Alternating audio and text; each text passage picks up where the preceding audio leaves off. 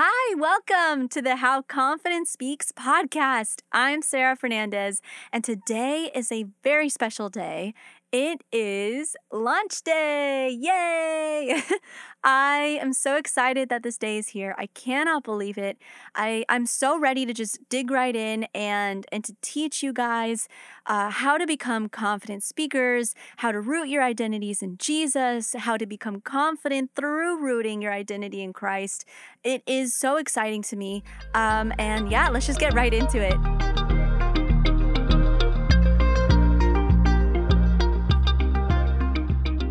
Hey friend, this is the How Confidence Speaks podcast. I'm Sarah Fernandez, follower of Christ, wife, boy mama, and public speaking enthusiast.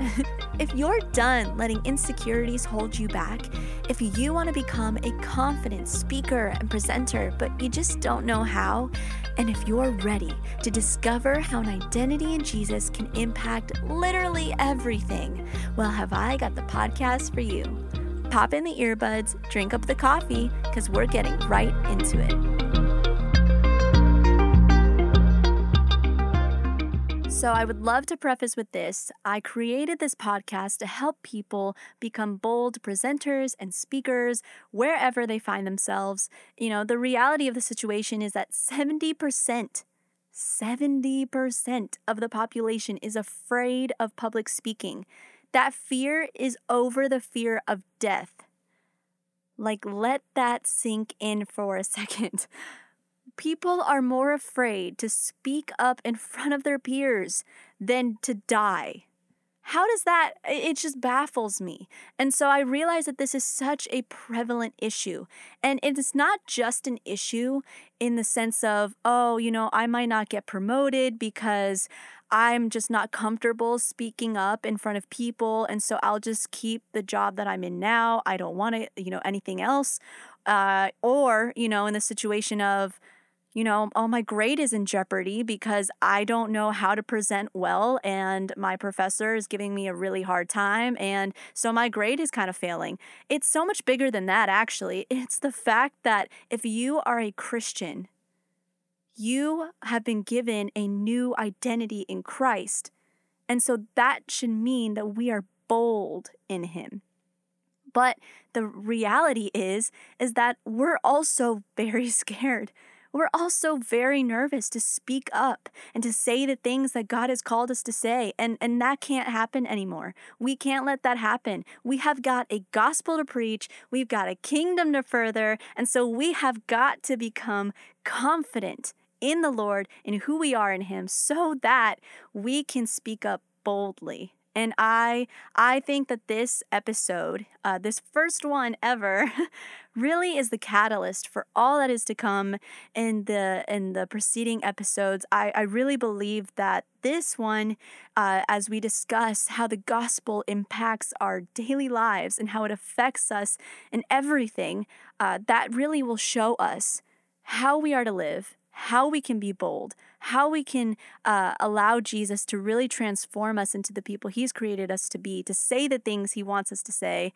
I think it is so important. And another thing that I want to mention is that we as believers are to kind of set the stage for what it looks like to be Christians to the world that doesn't know Christ. And so if we're also afraid to speak up, what does that say about us?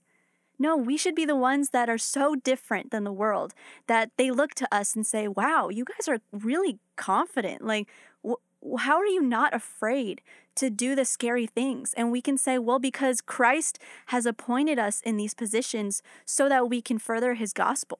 So if you are if you're a leader in business, you have been given that opportunity to share the gospel, to further the kingdom, in a way that no one else can, because no one else has your position. No one else has the skills that God has given you to do that. And so you need to be able to speak up boldly for Him. If you're a teacher, you have been given a position to help the next generation learn and know how to learn well and how to stand in truth. And if you are a high schooler or a college student, you might be thinking to yourself, yeah, God is going to use me when I'm older. He's going to use me when my career is set, when my family is established. And to that, I say, actually, God can use you exactly where you are right now.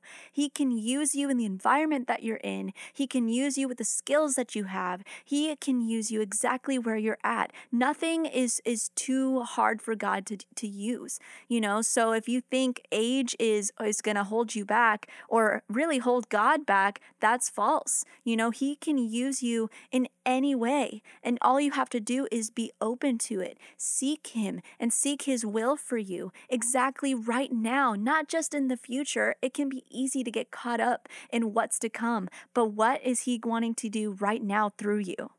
A lot of times we can get caught up in compartmentalizing our lives. Man, that's a hard word for me to say. But yeah, we can get caught up in that and we start to kind of put everything in boxes. We put our relationship with Jesus in a box, we put work in a box, we put family in a box, and we just kind of do that when in reality, what we as Christians should be doing is that everything should be under the umbrella of our relationship with God. That should encompass all of it. And if that's the case, then that should impact how we go about everything in our lives. And so for today, this episode, I want to focus in on Ephesians and how the book, specifically in chapters 2, 4, and 5, can teach us how the gospel impacts everything within our lives. So the first point that I want to make is that we are to live for Christ, and it's only possible because of Him. In Ephesians 2, we're going to be starting in verse 3. We too all previously lived among them in our fleshly desires, carrying out the inclinations of our flesh and thoughts, and we were by nature children under wrath, as the others were also. But God, who is rich in mercy, because of His great love that He had for us, made us alive with Christ, even though we were dead in trespasses. You are saved by grace. Now to verse 8. For we are saved by grace through faith, and this is not from yourselves, it is God's gift, not from works, so that no one can boast. For we are His workmanship, created in Christ Jesus for good works, which God prepared ahead of time for us to do. That should fill us with complete confidence and assurance because we know that it's not based on us anymore. We are not the ones going about life doing it for ourselves. Instead, we have been given the opportunity to have a restored relationship with our Creator and be able to live for Him. God uses us in this imperfect state that we're in as sinful people in a fallen world. He uses us as vessels for His glory to show the world, yeah, He is great, He is great, He is God, and He is good. And He is worthy of worship because look what He's done in our lives. He has changed us into who He created us to be. And so that means we don't have to sit in shame. We don't have to worry about, oh, what do they think of me? What are they going to think if I say this? What are they going to do if I do this? It does not matter because we are no longer living for ourselves. We are living for Christ. His opinion is the only one that should matter to us. Point number 2 is that we lean on Him for strength. And the more we do, the more we become like Him. So we lean on Him for strength, and the more we do, the more we become like Him. Let's read in Ephesians 4, starting in verse 22. To take off your former way of life, the old self that is corrupted by deceitful desires, to be renewed in the spirit of your minds, and to put on the new self, the one created according to God's likeness in righteousness and purity of the truth. This also should give us a sense of confidence because it means that we no longer are living in our old selves. We do not have to carry the burdens of our failures, our weaknesses, our insecurities, or our shame. Instead, we can put on the new self. We can be renewed in Christ. And that means that the closer we draw to Him, the more we become like Him. The more we become the people that He's created us to be. And we allow Him to use us every moment because we are literally walking alongside God. And that is such an encouragement. That should encourage us.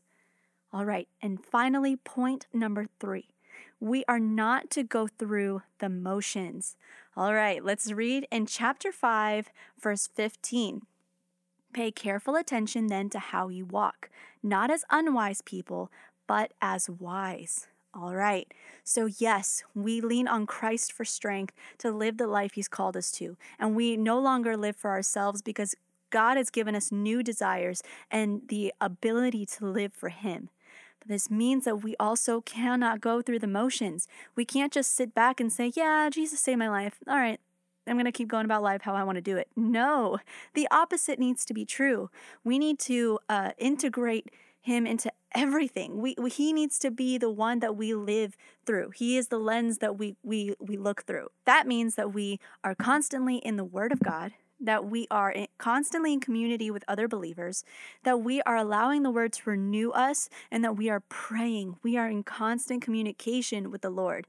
Lots of constants, but it's because we cannot sit idle. We cannot allow the world to just kind of pass us by and expect that we're going to be okay. Because no, we are still sinful people, and we are living in a fallen world that does not love the Lord, does not know the Lord, and actually hates him. This is the same world that Jesus came and was crucified in, all right? So this means that we have to be so close to him so that we are not pulled away by deceitful things and corruption. We instead are just constantly renewed in Christ. We are running the race well and seeking after the Lord in everything. You know, we should allow the gospel and we should remember it so much that it humbles us. We should allow it to transform how we view life because then we are able to have a renewed way of interacting with people, a renewed way of presenting, a renewed way of doing business, a renewed way of teaching and raising kids, and all of it.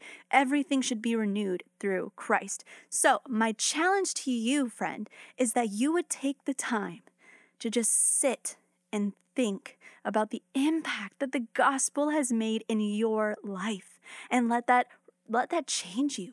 Let that humble you. Let that push you to praise God in every moment that he's given you on this earth.